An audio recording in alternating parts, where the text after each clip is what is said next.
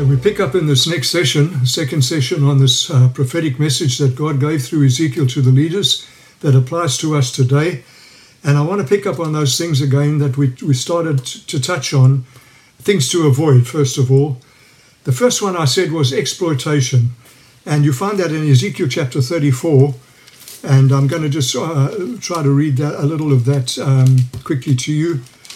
Again, verses 2 and 3, it says this: Son of man, prophesy against the shepherds of Israel. Prophesy and say to them, this is what the sovereign Lord says. Woe to the shepherds of Israel who, first of all, only take care of themselves. Should not the shepherds take care of the flock? You eat the curds, clothe yourself with the wool, and slaughter the choice animals, but you've not taken care of my flock. Looking at these scriptures, this passage through New Testament eyes, we know that these are God's own people. They belong to Him. They've been purchased with the blood of Jesus. They're blood washed, blood bought. They're His own possession. And so we need to understand that what we do to the sheep, we actually do to Jesus. You say, Dudley, how do you come to that conclusion? Well, if you were to read Acts chapter 9, verses 1 through to 5, when Paul gets converted on his way to Damascus, you remember he sees a light, he falls to the ground, and then he hears God say to him, Saul, Saul, why do you persecute me? Now, Paul didn't know Jesus. He had never seen him, but he was persecuting the church. That's what it says. He was on his way to persecute the church. When you persecute the church, what you do to the church, you're doing to Jesus. You can see the same thing in Matthew chapter 25, verses 31 to 46, when Jesus says about the sheep and the goats. They say to him, when did we not visit you in prison? When did we not give you water? When did we not clothe you or feed you? And he said, for as much as you did not do it for them, you did not do it for me. When you did it for them, you did it to me. Read it for yourself. So what we do, how we treat the church, is what we're really doing against Jesus. I don't know whether you've ever thought about that, but it's very, very serious. And so we've got to understand God wants us to avoid, stop it in any shape, form or size. Stop it right now while I'm preaching. Oh God, just say in your heart, God, where I've let this slip into my life in any way, and forgive me. I have exploited your people, forgive me. And then the second one is neglect, not only exploitation, but neglect. He says this in verse 34 of Ezekiel 34. He says, you have not strengthened the weak, or healed the sick, or bound up the injured. You've not brought back the strays, or searched for the lost. You've ruled them harshly and brutally. So let me just stop there for a moment before we read on. He says this, you neglect. How? By not fulfilling what God has called you to be and to do towards His flock. He says you've not strengthened or built them up. How do we strengthen or build up? Now, I'm jumping ahead to things we should be doing, so I'll touch this again later. But let me just say that we would, when we're not strengthening them or building them up, it's because we're not using the Word of God in our teaching and our preaching and our counsel. We neglect people when we're not available to them. In other words, accessible to them. You've heard me say before, if you've been listening to some of these messages, that it is so hard to get a hold of a pastor. You phone them, you leave a message, they say they'll call you back. They do sometimes days later, and some never call you back, ever. This is neglect. We need to become available. Thirdly, not only do we strengthen them through the Word of God in our preaching, our teaching, our counsel, and our availability or accessibility to them, but thirdly, through prayer. We can strengthen and build up people through prayer. We strengthen them by the Word of God, yes. We strengthen them also through prayer. Praying for them, holding them before God at the throne by name. You know, I get it. thrilled by this. In John 10:3, it says, Jesus, the Good Shepherd, he calls his sheep by name. Dudley, he's saying, Father, there's Dudley. Father, whatever your name is, Father. He ever lives to make intercession for us. He wants us to join him. He's the yes, and we need to be the amen to his prayers and our prayers. By prayer, holding them before the throne of God. God bless Mr. and Mrs. Brown. God bless Mr. Jones. God bless Mr. whatever his name is, or Mrs. or Miss, or whatever it may be. God bless them. Pray for them by name. Hold them before the throne of God, the throne of grace, day by day. Fourthly, we strengthen them also by example, by the way we live, by the way we function, by the way we treat others, by the way we serve, by the way we live, by the way we submit to others on our leadership team. All of this strengthens. When they see they do it, I can do it. They're not just telling us, they're doing it, they're living it. And then he goes on, he says, not only that you've not strengthened or built them up, but he says you've not healed the sick. That's the spiritually sick, the emotionally sick, the physically sick, the relationally sick, whatever the case may be. There's so much sickness around today, and God wants us to heal the sick. Yes, we can lay hands on them. The elders can be called, and they can anoint them with oil and pray the prayer of faith, and the prayer of faith will heal the sick. For all believers, we can lay hands on the sick and they shall recover, but it's beyond that. Marriages that are sick, relationships that are broken and sick. And we need to be asking God for keys. Keys to the problems that people are facing. Father, what is the problem with this man? Show me by revelation of the Spirit of God how I can help him or help her to come out of this. And God will give us words of knowledge and words of insight. He gives us wisdom and anointing, whatever else we need. Then he goes on thirdly and says, not only that you've not strengthened or built them up, that you've not healed the sick, but you've also not bound up the injured, the hurting, the grieving, the messed up, the failures. Those who've given up on themselves and others have given up on them.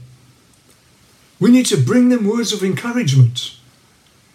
We need to stand with them. Sometimes we need to just give them a squeeze and say, God's with you. But we need to encourage through the Word of God. The Word of God brings encouragement more than anything else when it's energized by the Spirit of God. And so if you've been in the place of prayer, you can trust God to energize the words of encouragement that you give. And remember this, that God says, my word shall not return unto me void. It shall accomplish that for which I've purposed it. You can encourage them to say that God picks up failures. Peter failed, denied the Lord 3 times. And God said, tell my disciples and Peter. Encourage them. God never gives up on us.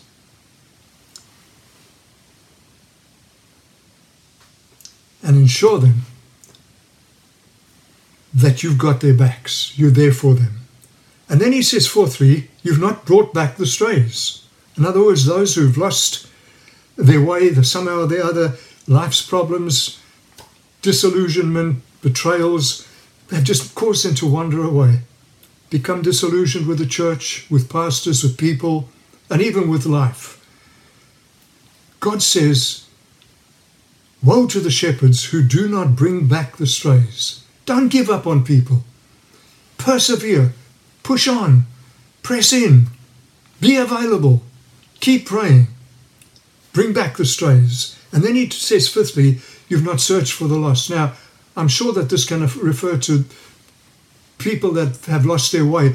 But I believe the scriptures also teaches that we must never lose our heart for evangelism, for seeing people come to Christ, expecting people to come to Christ, looking for ways to influence and impact them, looking for ways to equip the flock that God's entrusted to us to become better in evangelism, soul winning, bringing people to Christ. The lost being won effectively and becoming effective. So that we just cover exploitation, we've covered neglect. I wish we could say more, and there's so much more to be said. But the third thing he says that we're to avoid is abusing the sheep. In other words, in this context here, if you look at chapter 34 of Ezekiel in the 4th verse, the last little part of it says, you have ruled them harshly and brutally. You've ruled them harshly and brutally.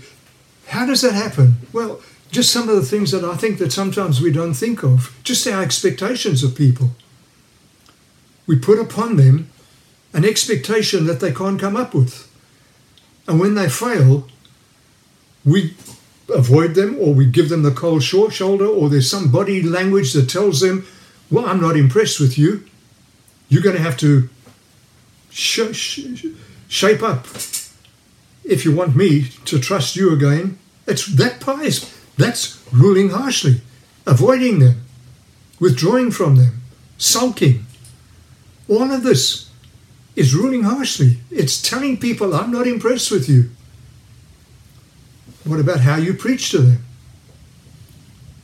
Do you preach to them as if they're really precious? Do you preach giving hope? Now, I'm not talking about preaching in a way that avoids confronting sin and the things that God is against. But we need to preach with hope, that people know you love them. You for them. Don't be harsh with God's people. So many preachers are developing this thing of shouting from start to finish. Their whole message is just shout, shout, shout. And I think they think that they're more powerful, more effective. And some people are impressed by that. But what's it saying to the congregation?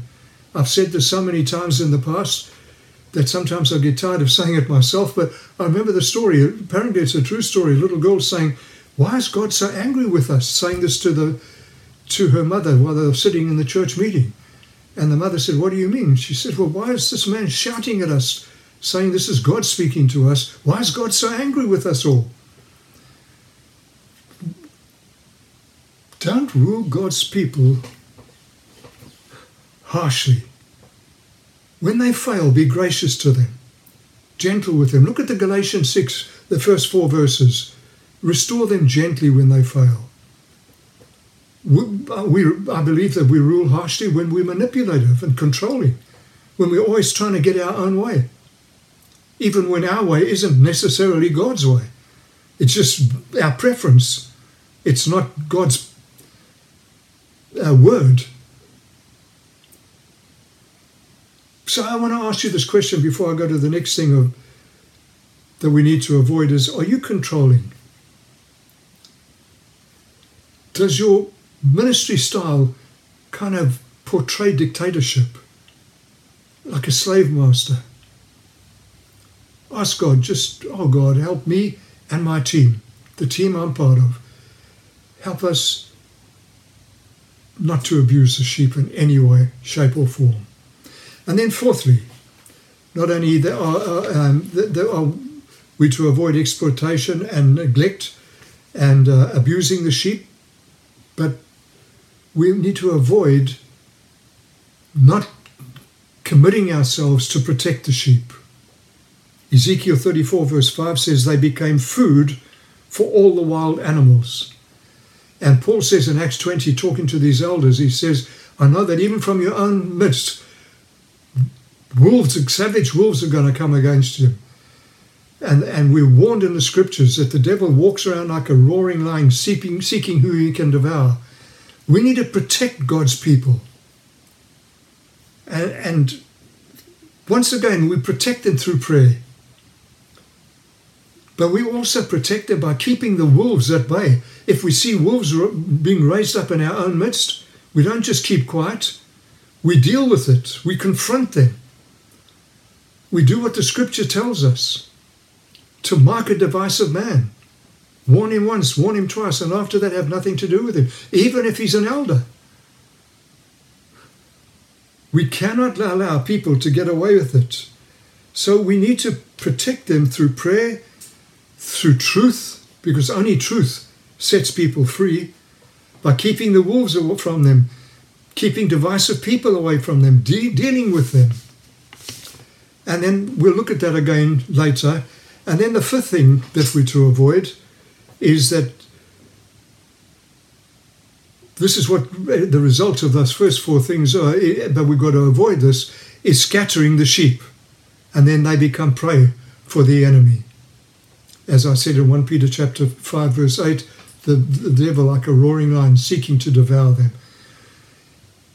Read Acts chapter 20, verses 28 to 31. Read John chapter 10, verses 7 through to 15.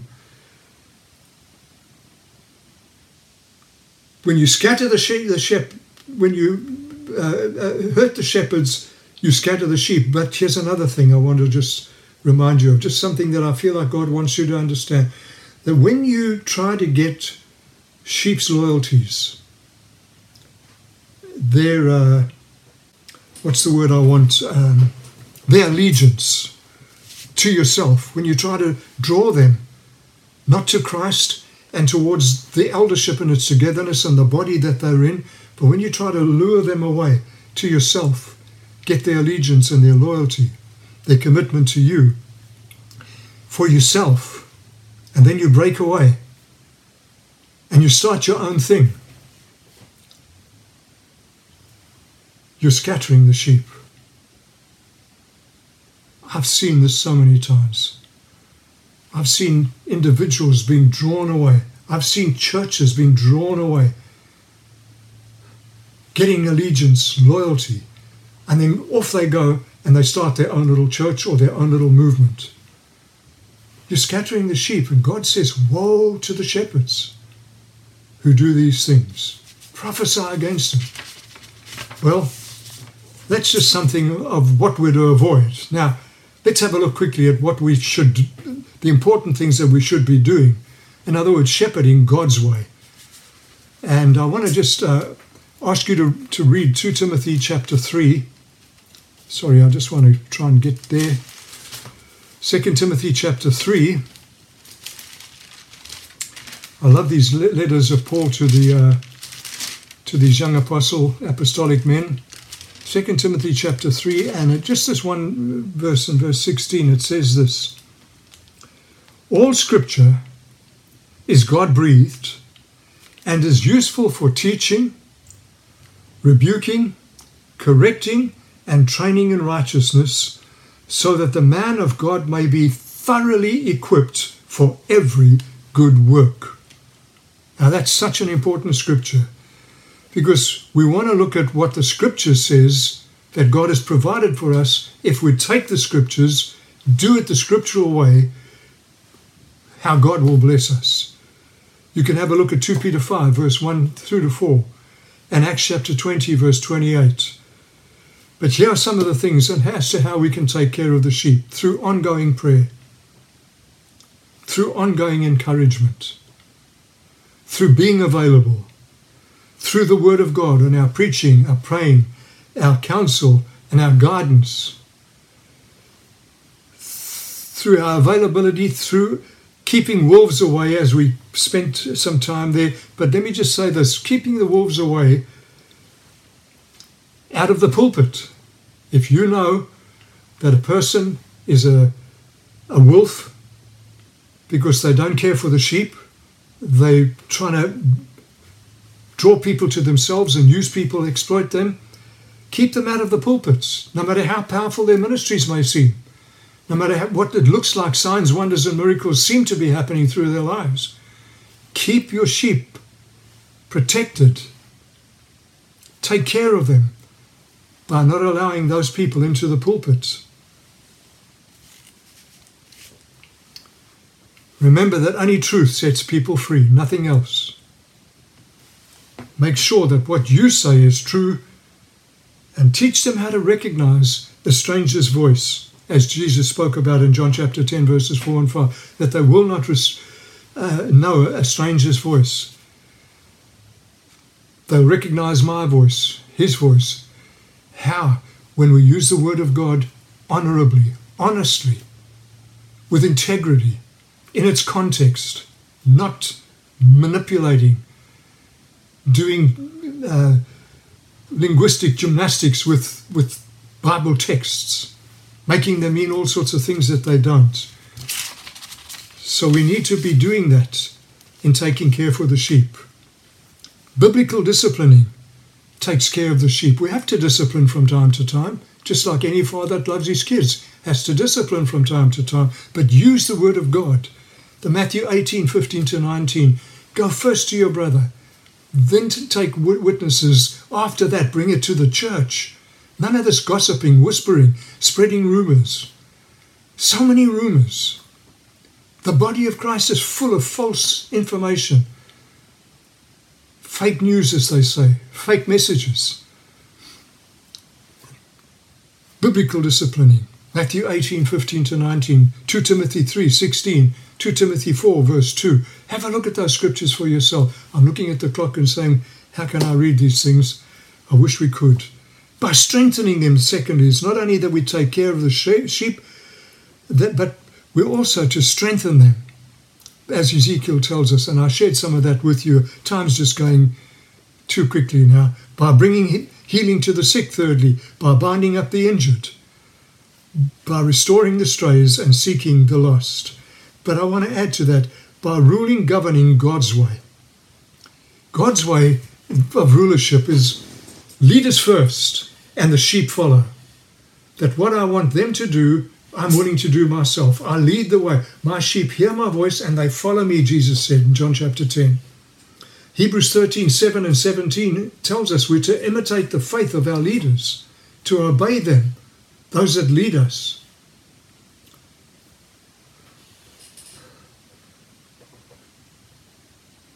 So go ahead of them in a way that enables them to follow. But secondly, in this ruling, governing God's way, by only requiring of them what's in God's word, what God's word requires, not adding to or taking away from God's word. Only what God's word says, but all of what God's word says. The 1 Timothy 5:17 type leadership.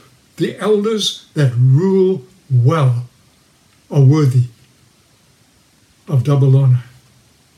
So rule, govern God's way. And then also, eighthly, by tending them in good pastures, where they can be fed, refreshed, rest, feed, good food, green grass, good grazing land, and good pastures is what Ezekiel 34 verses 11 to 16 tells us. Read it for yourself again. By giving them good food, strong food. Yes, milk, meat, green grass, bread, fresh bread. Where you've waited upon God, sought Him. You know that the Spirit of God's in you. He's empowering you. Feed them on good grass. Take them to places where they can find rest in Him through the Word of God by the power of the Spirit of God.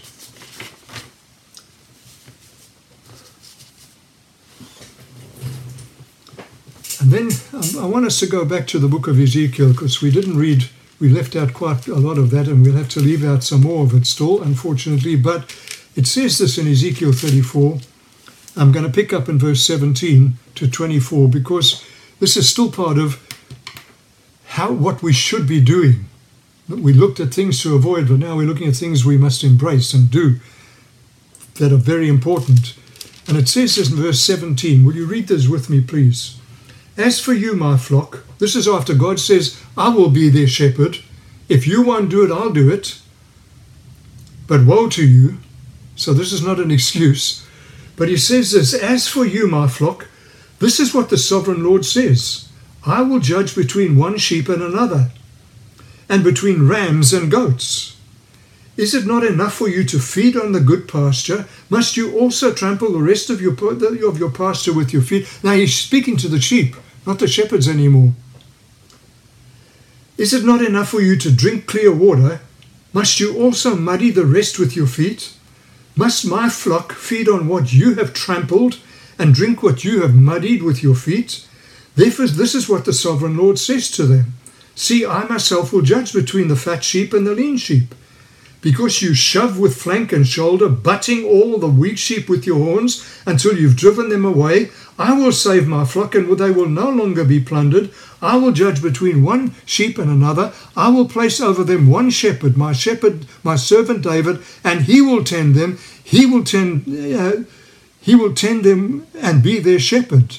I, the Lord, will be their God, and my servant David will be the prince among them.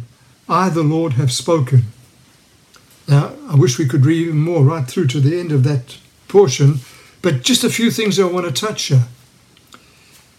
We need to teach the sheep how to love and care for one another.